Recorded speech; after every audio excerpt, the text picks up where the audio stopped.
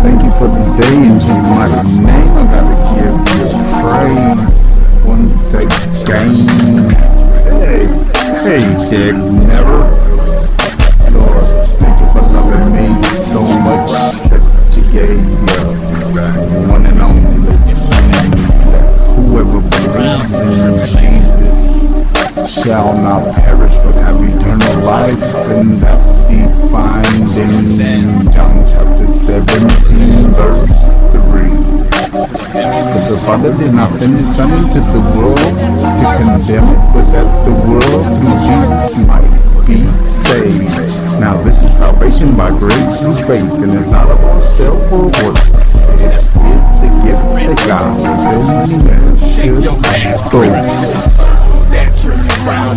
If you do any boasting, it should be in the fact that you know Jeremiah 9:24. Let them that boast in this, that they understand and know me, that I am the Lord, that who exercises loving kindness, mercy, and judgment in the earth. For in these things is my pleasure, says the Lord. I thank you, Father, for delivering us from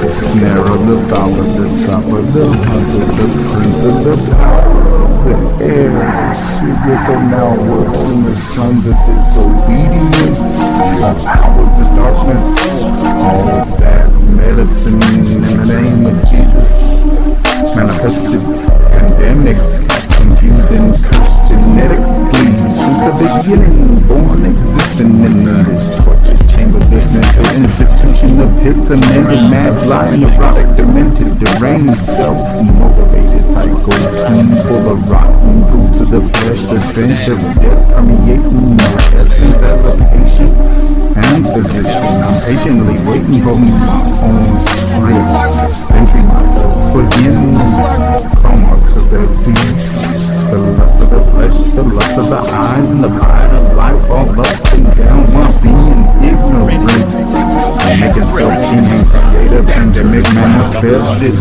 In the name of Jesus, Father, thank you for the evidence of your presence and the fact that you are faithful, making a public spectacle of the enemy in this physical realm.